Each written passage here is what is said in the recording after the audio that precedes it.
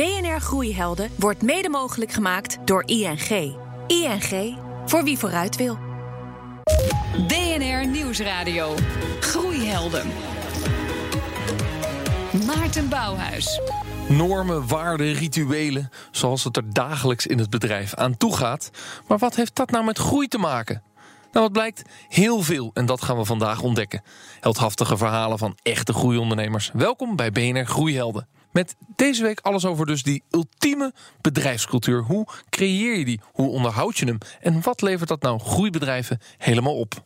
En dit zijn de groeihelden van deze week. Hij onderneemt al jarenlang met zijn broer en opende onlangs een nieuwe IT-hotspot in Alkmaar. Betty Blocks, Holder, Wooler, Nerders Service zijn bedrijven en daar werken nu 130 mensen. Chris Opdam staat naast mij. Hoeveel procent groeien jullie dit jaar? 160. En aan de andere kant van de tafel een ondernemer die zijn personeel eerder verbood om op kantoor te komen werken. Zijn bedrijf Binder werkt voor ongeveer de helft van alle Fortune 500 bedrijven. Het gaat goed. Chris Hall aan de andere kant van de tafel. Nog een Chris in de studio, dat is makkelijk. Hoeveel procent gaat Binder groeien? Ja, over de 100. Kijk eens even, echte groeibedrijven. Welkom, heren. Ja, Chris Opdam, heel even kort. Betty Blocks, wat biedt dat precies? Het is een softwarebedrijf, hè?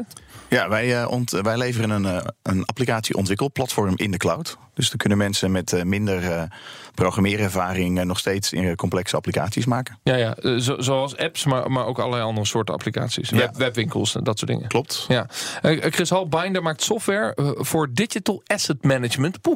Mondvol. Hoe zouden we dat in gewone radiotaal omschrijven?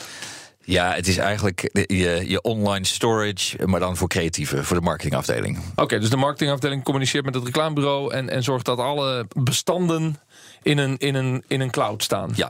Ja, Chris, bij Betty Blocks, waarom zou elke ondernemer aandacht moeten besteden aan zijn bedrijfscultuur? En waarom is dat nou het belangrijkste, laten we zeggen, om een groeibedrijf te kunnen zijn? Nou, in deze tijd is het ook mensen aannemen en mensen vinden is bijna het belangrijkste onderwerp voor zowel groeibedrijven als niet-groeibedrijven. En dan is een bedrijfscultuur eigenlijk het belangrijkste asset, om maar in asset-termen te blijven, die je hebt als bedrijf. Hoe werk je met elkaar samen? Wat voor werkgever ben je? Wat voor werkplekken bied je? Welke mogelijkheden tot ontplooiing? Ja, en dat is allemaal onderdeel van de cultuur die je hebt. Ja, wat zijn bij jou de belangrijkste aspecten van de cultuur? Nou, bij ons is het vooral samenwerken. Plezier hebben met elkaar, leren.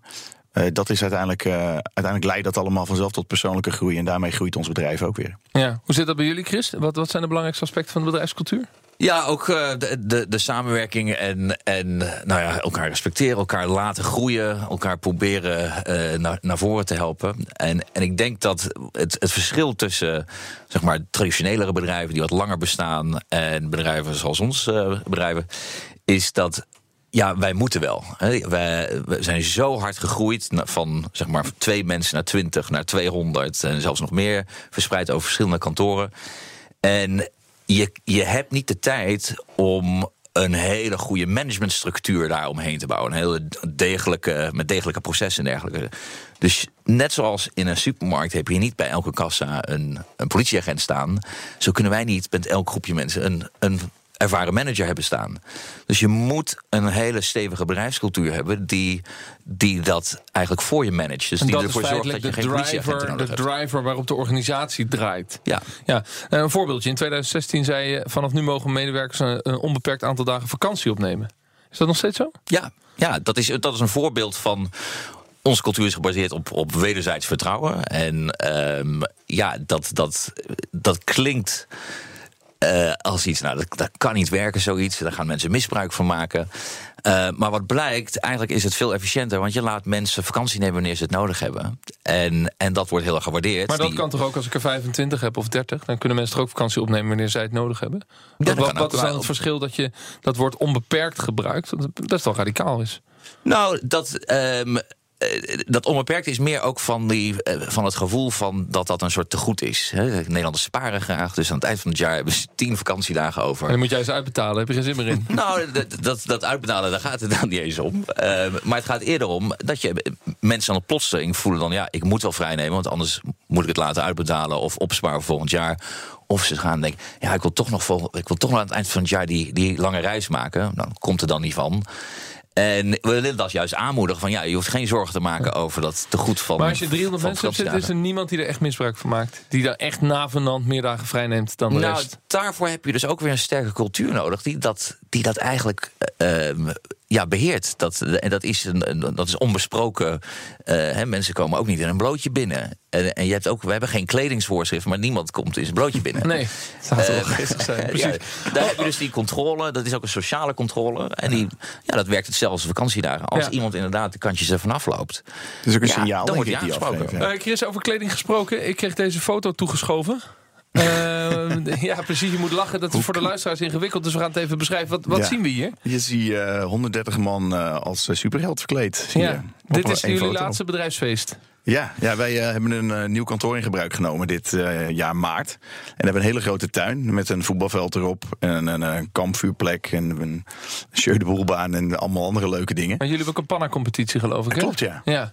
Echte voetballiefhebbers. Inderdaad, ja. Wij hebben ook AZ uit Alkmaar. Wij zitten in Alkmaar als klant en zijn wij daar partner. Dus die doen ook mee. Ja, dus dat is wel lachen. Maar op deze foto zien we Superman, Captain America, Bert en Ernie. Maar dan niet echt een beetje met één accessoires. Maar iedereen is compleet in tenue. Ja. Dat is even het beeld voor de luisteraar. 130 mensen die je zo de film in zou kunnen dragen als hoofdpersoon. Wat zegt dat over de bedrijfscultuur? Dat mensen helemaal losgaan als dit georganiseerd wordt? Dat mensen zin hebben om lol te hebben met hun collega's. En dat ook belangrijk vinden om daar plezier mee te hebben. Daarna uitkijken. En op die manier, op een heel andere manier kijken, denk ik, naar werk. Wat ik vaak zeg is, wat je ziet tegenwoordig, is dat er een hellend vlak is tussen werk en privé. En dat je heel veel werk meeneemt naar privé. En dan zeg ik, je moet ook gewoon privé mee naar werk kunnen nemen.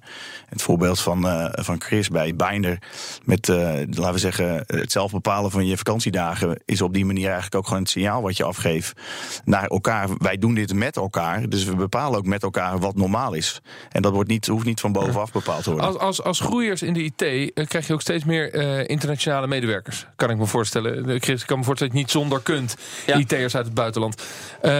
Het privé nemen naar werk, wordt ook wel eens gezegd, is heel Nederlands.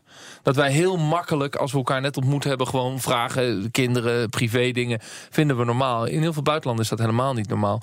Hoe ervaar jij dat met die samenwerking met al die internationale IT'ers en dan zo'n feestige bedrijfscultuur willen organiseren? Nou, wij hebben een zeer vergelijkbare bedrijfscultuur. En ik denk dat dat niet zo... Deze foto had ook bij Binder genomen kunnen worden. Sterker nog, volgens mij hebben we hetzelfde thema voor binnenkort. Superhelden. Je mag mijn pak wel even. Maar ja, dat is best wel spannend. Wij hebben een hele grote overname. We hebben onze nummer 1 concurrent in Amerika overgenomen. Ja, dat moet maar net goed gaan. En wat bleek is dat zij net zulke gekke feestjes hebben. En dus dat ging eigenlijk heel goed samen. Terwijl er toch wel behoorlijke grote verschillen zijn tussen Amerikanen en Nederlanders. Ja, want jullie willen ook heel hard groeien met mergers and acquisitions. M&A. Dus heb je die concurrent die je net hebt overgenomen? Webdam. Ja, Webdam. Die heb je overgenomen. Heb je dan in die in die overnamegesprekken ook gepraat over of zij zo'nzelfde cultuur hebben?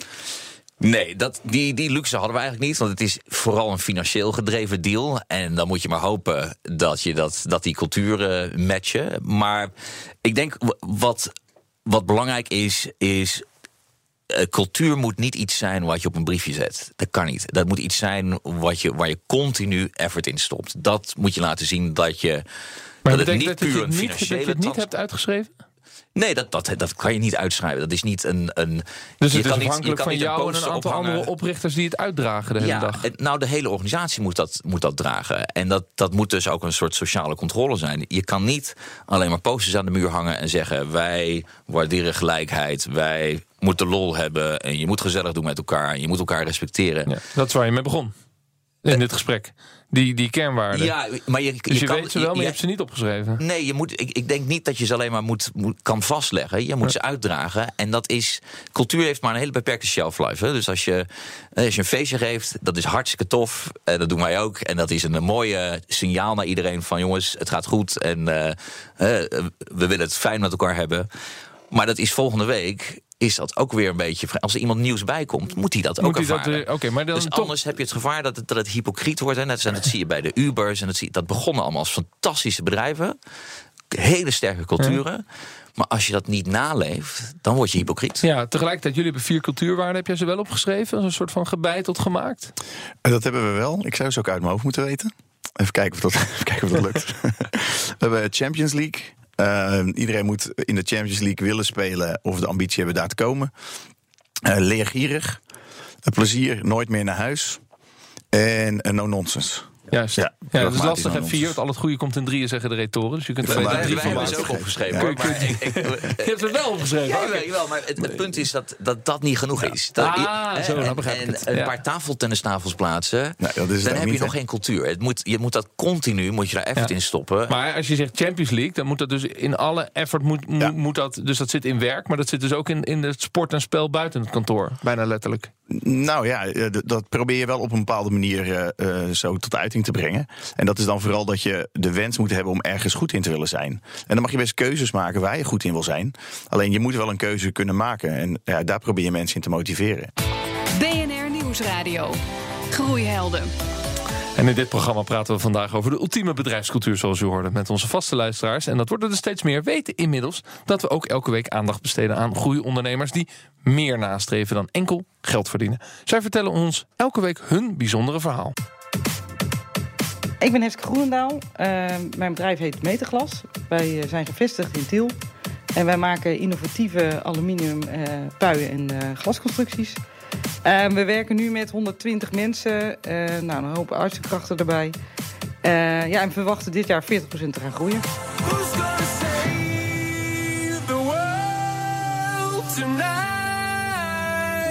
Toen ik bij Meterglas kwam werken, toen werkten er alleen maar fulltime technische mannen. En ik dacht, jongens, kan dat niet anders? Hè? Want we hebben er veel te weinig van fulltime technische mannen. En toen zijn we gaan kijken, kunnen we niet werk zodanig anders inrichten dat we ook andere soorten mensen kunnen aannemen. En dat kunnen mensen die parttime willen werken. Dat kunnen mensen zijn met een achterstand op de arbeidsmarkt. En zo hebben we eigenlijk allerlei andere soorten mensen naar binnen getrokken. De laatste keer had ik een leuk gesprek met nieuwe mensen. En daarvan waren er de ene helft was onder de 20 en de andere helft was boven de 60. Nou, dat is toch grappig.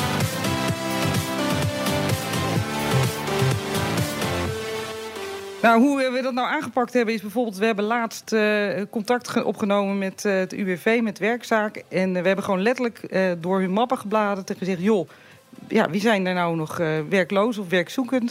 En we hebben gewoon gekeken van, is er enige aanleiding om iemand uit te nodigen? En dat kan, heeft niks te maken met opleiding of met werkervaringen, maar gewoon met, je ziet iets en denkt, maar die persoon heeft ooit iets technisch gedaan, of die persoon heeft ooit in productie gewerkt. En daardoor proberen we op een andere manier naar arbeid te kijken.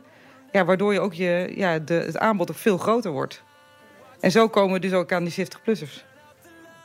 De reden waarom ik dit doe is dat ik vind het belangrijk dat iedereen de kans moet krijgen om het maximaal uit zichzelf te halen.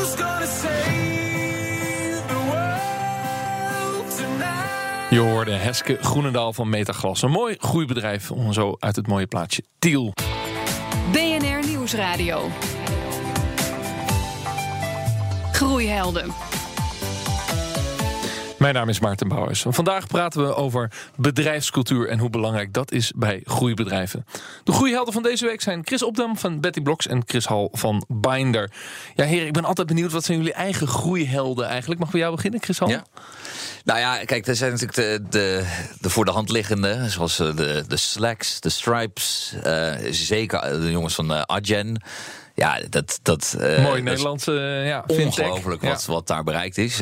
Ja, echt waanzinnig. Ook hoe ze daar eigenlijk de hele Europese tech-scene in één keer hebben gevalideerd met die beursgang. En is er één held waarvan je zegt, maar die staat daar nog boven? Nou, Bill Gates, daar heb ik altijd wel heel veel bewondering voor. Met name hoe hij zijn hele carrière heeft ingericht.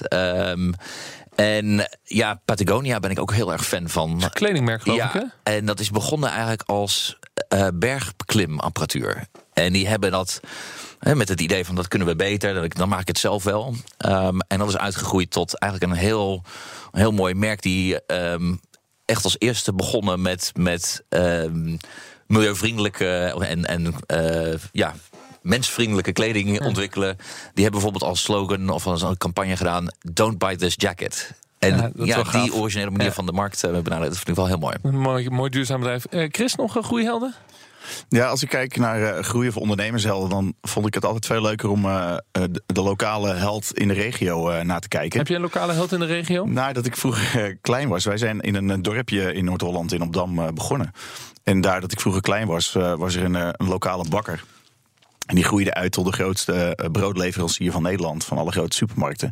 Nou, dat is natuurlijk al enorm inspirerend. En aan de andere kant zou je natuurlijk naar de klassieke groeihelden kunnen kijken. Maar nu in deze tijd is er bij ons in Alkmaar in de stad, woont bij mij in de straat iemand en die heeft een heel groot kledingmerk wat internationaal actief is. En ja, zo vind ik het op die manier altijd net iets leuker om naar groeihelden te kijken. Omdat je probeert als regionale ondernemers ook contact met elkaar te houden en elkaar te helpen. Ja, ook dat uiteraard. Ja. Uit onderzoek van Stepstone blijkt dat maar de helft van de Nederlandse medewerkers weet waar de organisatie voor staat. Chris, waarom is dat een probleem? Nou, ik denk dat, wat ik al zei, met een snel groeiend bedrijf, dat betekent heel veel veranderingen, heel veel onzekerheden. En dan moet daar wel intrinsiek een gedeeld belang zijn. Of een gedeeld beeld van waar gaan we naartoe, wat vinden we belangrijk. Ja, heel veel medewerkers zitten natuurlijk gewoon in hun profiel met hun werkomschrijving en hun manager. En die doen gewoon een baan en gaan naar huis. Ja, nou ja, en bij een start-up of een scale-up heb je iets meer dan dat nodig. Ja, dat moet bijna een religie worden. Hè? Je vraagt daar het onmogelijke. Dus ja, daar moet daar wel een sterke mate van geloof in zitten. Van ja, we geloven in wat we aan het doen zijn. Ja, of zou het gezond zijn dat binnen andere, laten we zeggen, niet groeibedrijven of klassieke corporates wat meer medewerkers weten waar de organisatie voor staat, Chris? Ja, ik denk het wel. Het heeft ook met focus te maken. Als je weet welke kant het bedrijf opgaat en wat de doelstellingen zijn en wat belangrijk is voor het bedrijf, weet je precies waar je mee bezig moet houden. En dat is vaak, zeker bij, laten we zeggen, wat meer klassieke bedrijven, een probleem. Mensen doen hun ding omdat dat ooit gevraagd is. Is dat nog nuttig? Kan het niet beter? En dat is wat scale-ups en start-ups vanuit zichzelf al hebben. Omdat ze doen iets wat waarschijnlijk nog nooit eerder gedaan is. Dus dan moet je elke keer bedenken, hoe moet dit dan? Ja, ik denk dat ook, dat is een modern probleem. De groeiend aantal millennials in bedrijven. Zonder millennials over één kam te scheren, absoluut niet. Maar in het algemeen is er een behoefte om ertoe te doen. Om impact te hebben op wat ze aan het doen zijn. En dan kun je bijna een beetje medelijden gaan krijgen met de grote corporates en de blue chips. Toen ik vroeger studeerde, of af en toe studeerde, al mijn vrienden gingen bij de Shells en de Philips en de Unilevers werken. Ja. Dat is nu niet meer. Daar kunnen ze niet echt impact Dus die corporates zullen ook moeten nadenken over wat is ons verhaal en hoe kan ik die millennial aan me binden. Nou, even naar de klanten toe, naar jullie klanten. In hoezeer merken zij dat jij een ander type bedrijfscultuur hebt dan misschien andere bedrijven? Nou, ik denk dat iedereen dat merkt. We krijgen er ook heel vaak opmerkingen over. Kun je daar een voorbeeld van geven, van wat de klant dan teruggeeft? Nou, gewoon dat de sfeer, maar vooral de vibe, zoals dat in slecht Nederlands heet, letterlijk fantastisch vinden. Als ze bij ons in het pand komen, worden mensen blij. Klanten komen graag bij ons om bij ons te werken, ongeacht of het aan ons gerelateerd is of niet. Omdat ze het gewoon leuk vinden om in onze vibe mee te draaien, zeg maar. En super herkenbaar. Ja, dus het levert ook gewoon business op. Ja, zeker. Zo plat is het ook. Ik denk dat de helft van onze klanten voor ons kiezen vanwege de cultuur die we uitdragen. Ja, want aan het begin van het gesprek hebben we het meer over interne organisatie gehad. Dat je zegt, medewerkers vinden het fijn om in zo'n bedrijf te werken. Maar voor de klant is het dus net zo belangrijk. Ja. Ja, is het die zin ook, Chris, een strategische keuze? Ik zeg, ik moet zo'n toffe, enthousiaste, creatieve cultuur hebben, want dat gaat mij helpen in mijn groeistrategie. Of is het toch een beetje onbewust ontstaan? Het kan geen boordbeslissing zijn. Je zit niet met je aandeelhouders zeggen, oké, we gaan nu onze cultuur met 50% verbeteren. En we gaan maandag beginnen. Ja. Zo werkt het. Dat moet een intrinsiek ding zijn. Dat mag ook geld kosten. Dan wordt het moeilijk. Hè? Het is altijd makkelijk over te zeggen, oh jongens, we hebben het allemaal zo leuk en gezellig. Tot op het moment dat het om geld gaat. En dan, put your money where your mouth is, dan zul je dus ook moeten investeren in je cultuur. BNR Nieuwsradio. Groeihelden. Het kantelpunt gaat over een belangrijk moment in het bestaan van ondernemers. Deze week reist de collega John van Schagen af naar Friesland met als eindbestemming Sneek. Aten van der Meer van Sneekware. Hier op een prachtige locatie in Sneek, mag ik wel zeggen. Waar staan we? Ja, we staan hier in de Gashouder in Sneek. Een oud industrieel stuk erfgoed wat wij verbouwd hebben als ons hoofdkantoor in 2013. En waar wij allerhande digitale producties bouwen. Dus websites, webshops, apps. Alles om relevant te zijn voor onze opdrachtgevers. Ja, en hoeveel mensen werken hier? Hier werken 50 mensen op dit moment. Ja, als ik hier zo heen kijk, is mijn indruk dat het vrij goed gaat met het bedrijf. Jullie groeien al jaren heel erg hard. Dat is niet altijd zo geweest. We gaan even terug in de tijd. Eind jaren 90 om precies te zijn. Toen was jij nog, wat ze dan noemen, een jonge ondernemer. En jullie hadden iets nieuws bedacht. Ja, dat klopt. Eind jaren 90 voelden we aan dat het internettijdperk echt door ging breken. En hadden we bedacht, Hans, Johan en ik, de 3 compagnons van Snakeware, om een eigen internetcomputer te bouwen. En die noemden we Flashback. En dat was destijds heel vooruitstrevend. Jullie hadden daar grootse, ambitieuze plannen mee. En ook een grootse presentatie in Amsterdam, in het Hilton. Ja, als jonge ondernemers dachten we gaan die computer ontwikkelen. Dat was nog voor de iMac eigenlijk, die destijds net uit ging komen. En we dachten, als Snekers, we moeten niet in Friesland een presentatie doen, maar we moeten daar zijn met luxe mensen en business en al die zaken. Dus laten we het Hilton in Amsterdam afhuren en een zaal in het Hilton en een luxe diner. En laten we onze potentiële opdrachtgevers, die computer zouden moeten gaan produceren, laten we die in het Hilton uitnodigen en dan gaan we het daar groots presenteren. Nou, daar stonden jullie met z'n drieën. Nieuwsgierig en kijkend naar die voordeur van waar blijven al die mensen. Maar die kwamen niet. Nee, we hadden 's ochtends echt letterlijk de vlag gehesen. De Flashback-vlag van Snakeware met haar nieuwe product. We stonden eigenlijk met open armen de gasten te ontvangen. Maar het bleef verdacht stil. Er kwam eigenlijk helemaal niemand. En dat was verschrikkelijk. Ja, dat is een steen in je maag volgens mij. Ja, dat is een steen in de maag geweest. Maar dat is het ook voor jaren geweest. Waardoor eigenlijk van die bravoure een tijdje weinig overgebleven is. Want de bottom line was in die tijd natuurlijk, wie is eigenlijk Snakeware? Dat was een domper. Het is ook niks geworden met het product. Maar wat heeft het uiteindelijk betekend voor jouw bedrijf en voor jou als ondernemer? Nou, wat het met name betekend heeft, is dat we hadden er veel geld in gestopt. Want we waren al zo ver in ontwikkeling en in ons hoofd om dat product tot een succes te maken. Want we konden niet verliezen. Dat we natuurlijk ook naar onze financier toe moesten. Daar op de koffie. En we verwachten een gigantische uitbrander. Maar in plaats van zei hij van, jongens, ga zitten. Kop koffie. Nu gewoon hard aan het werk. En terugverdienen, dat geld. En daar was het mee afgelopen. Dus wat heeft het ons geleerd? Ja, je kan een succes verwachten. Er is altijd die kans op succes. Maar als het dan toch helaas een dikke domper is je eerste verlies stoppen. Dus je moet niet stoppen, maar je moet doorgaan. De ondernemerstip van Ate van der Meer van Snakeware. Mooi verhaal, dankjewel Ate.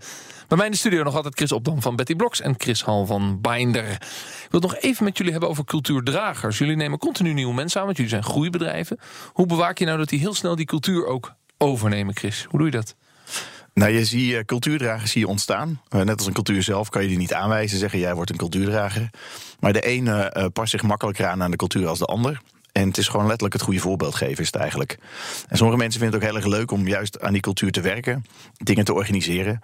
Wij hebben bijvoorbeeld 1 keer in de 2 maanden hebben we iets dat heet Heel Holder Bakt. Dan hebben we dames en heren die letterlijk heel Holland bakt nadoen. En dan staan er overal taarten. En dat is juist ontstaan omdat je verschillende varianten binnen je cultuur wil hebben. Want niet iedereen vindt het leuk om te drinken in een Superman-pak. Nee, en ook niet iedereen houdt van voetballen? Nee, en zo probeer je dat juist breder te trekken. Dus daar besteden we wel actief aandacht aan om juist iedereen betrokken te houden. Het grappige is, het spanningsveld wat ik steeds in het gesprek tegenkom, is de vraag, ontstaat nou iets en ga je het daarna cultiveren? Of ga je het toch soms een beetje organiseren om het een duwtje te geven, zodat er weer iets moois ontstaat, waarin het toch een soort van strategisch ding wordt. Lees, beslis jij samen met je broer, en zou niet Heel Holland Bakt leuk zijn? Of ontstaat het omdat er een paar kookgekken zijn die maandag op kantoor komen en hebben gepraat over dat fantastische programma Heel Holland Bakt? Ik bedoel, dat is steeds de zoektocht. Ja, hoe gaat het nou? Uiteindelijk is het gewoon een goed voorbeeld, doet goed volgen. Dus je hebt aan het begin een vonkje nodig waarmee je zeg maar het vuurtje laat lopen. En dan uiteindelijk pakken mensen het zelf op. Dus zo'n voetbaltoernooi is natuurlijk heel erg makkelijk. Daar kan je een beetje in faciliteren. Maar dat Heel Holder Bakt, dat was uiteindelijk gewoon een collega die dat leuk vond om te doen. En zo zijn er nog veel meer initiatieven. Samen met z'n allen naar de nieuwe aflevering van Westworld kijken, bijvoorbeeld op kantoor. En je volgt eigenlijk wat de cultuurdragers doen. En als bedrijf steun je en faciliteer je. Zeg maar, wij zijn met z'n tweeën niks anders dan deelnemers aan al die leuke events. Dus ik zit ook gewoon Westworld te kijken omdat ik een leuke serie vind. En ik doe er niks aan. En je moet ook bakken. En stel je bent een veel kleiner bedrijf met 10 man. Of je bent niet heel erg een groeibedrijf. Een klein administratiekantoor. Misschien bestaat het binnenkort al helemaal niet meer. Denk je dat cultuur dan net zo belangrijk is? Of is het voor jou, Chris, als groeibedrijf echt wel belangrijker?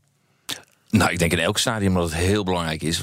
Wat we al aan het begin zeiden, je vergt iets extra's van mensen. En je vergt ook wat van hun vrije tijd. Dus het is echt geven en nemen.